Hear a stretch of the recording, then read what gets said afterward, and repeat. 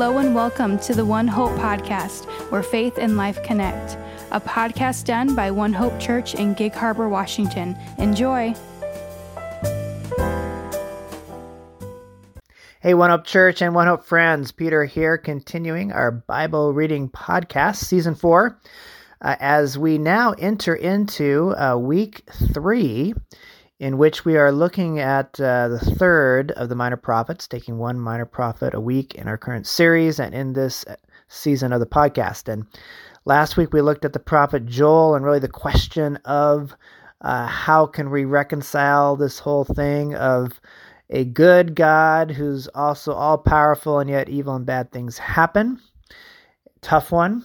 Really had to wrestle with a lot of texts around that. No easy answers. I'm not sure this week is going to be any easier for us. In fact, it may be even more difficult and challenging because it really gets to the less theoretical, philosophical, and actually hits us at a place where we might actually have to do something about our readings today, this week. And the sermon this morning, the book of Amos is what we're in. And Amos is all about injustice done to the poor and Israel's guilt around that. And there's some other pieces too. In fact, we looked at these three things in the book of Amos that really are three categories of sin. One is that Israel had rejected God's plan and purpose for Israel to be this beacon of justice and hope and light for the world, but they had rejected that role. They had really rejected God's good laws for the poor and the needy and had kind of done their own thing, collapsed in upon themselves, and adopted really the customs and really the corruption of the cultures around them, and even worshiping other gods, ultimately leading to not having that compassion for the poor and simply expanding their territory through war and such. And so that's one sin that Israel committed and that Amos calls out. The biggest category, though, that Amos hits is oppression of the poor, injustice to the needy, bribery in the courts. The needy and less fortunate can't get just in the courts.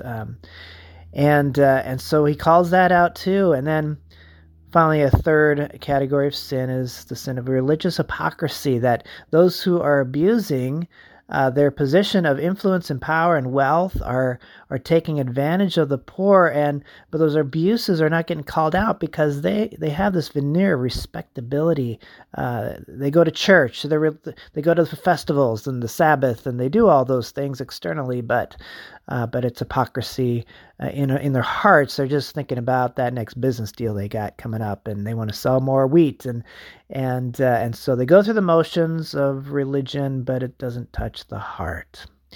And so Amos calls out these three sins in the book of Amos, and if you listen to the message this morning, or if you go back, if you're listening to this podcast at a future time, you can listen to that message on the book of Amos. It's convicting. I mean, we have kind of came down to the fact that we all commit each of those three sins in different ways, and we ended with hope because Amos ends with hope that points to this future Messiah that would one day come and would be a good king and bring healing to the world.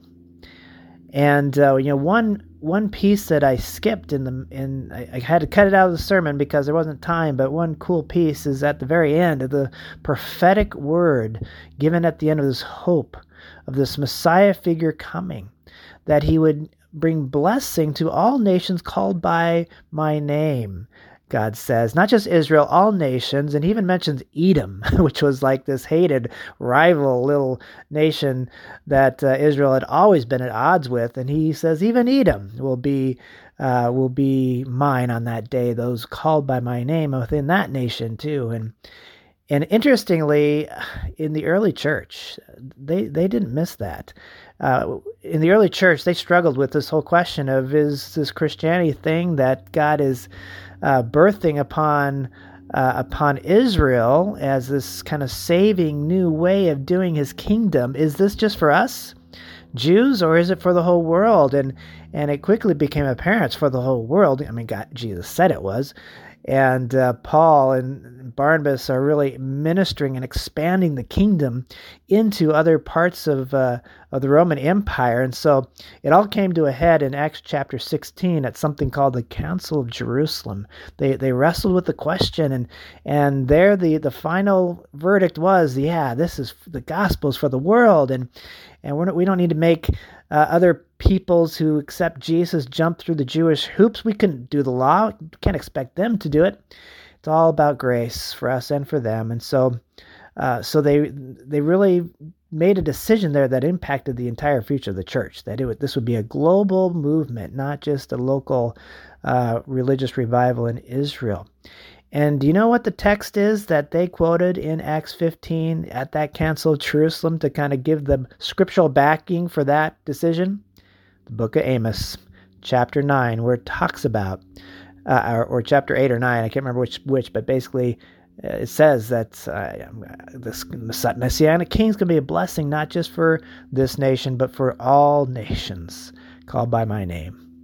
So that's just a cool missions piece, and it's really a picture of how in the book of Amos, the Messiah is going to come and going to break down all racial divisions, all ethnic divisions. A lot of Amos is about class divisions and caring for the poor, but also here this picture at the end of breaking down racial divisions as well. And so all that comes in the book of Amos. So for this week, though, the readings, we looked at those different sins in the book of Amos. I didn't spend a lot of time on the whole question of caring for the poor and those in need and oppression of the poor. However, Amos is by far, that is the biggest issue in the book of Amos. And so what I would like us to do really this week in our readings is to really focus on God's heart for the poor and wrestle with how our response is to be as honestly very wealthy people. If you're living in this nation, you're wealthy compared to people of the rest of the world. And so Israel, if we think about Israel in the book of Amos, Israel really was rejecting God's plan for them to be this beacon of light and justice and hope for the world. The Bible actually had structured laws so that there wouldn't be oppression of the poor, and so that the poor would be getting sold into slavery because they couldn't pay their debts. And the Mosaic Law had things in place to make sure that wouldn't happen. They had this Sabbath year law thing in which all debts were forgiven every 7th year. They had this year of Jubilee thing in which all slaves would be freed every 50 years. In other words, every generation. And there were even these gleaning laws that were really put in place to provide the basic necessities for the poor. In the book of Amos, the poor were not even able to buy their basic necessities. And so Israel was guilty of rejecting these basic laws that were put in place to protect and provide for the poor and needy. And so God hated this because it's injustice. It's the opposite of what God meant for Israel to be, in being this beacon to the world of his justice, of his righteousness. And so rather than Israel really representing God to the world, they've been misrepresenting God to the world. Now, that's Israel's sin, but let's take this to ourselves this week. Are we guilty of injustice against the poor and needy? And as I said in my message on Sunday, my gut reaction is to say, well, no, I'm not oppressing the poor like they were doing and denying the poor in the courts like they were. I'm not guilty of injustice. But before we let ourselves off the hook here, let's take a moment and think about what that word injustice actually means. No one can deny that there exists an inequitable distribution of wealth and opportunities in the world.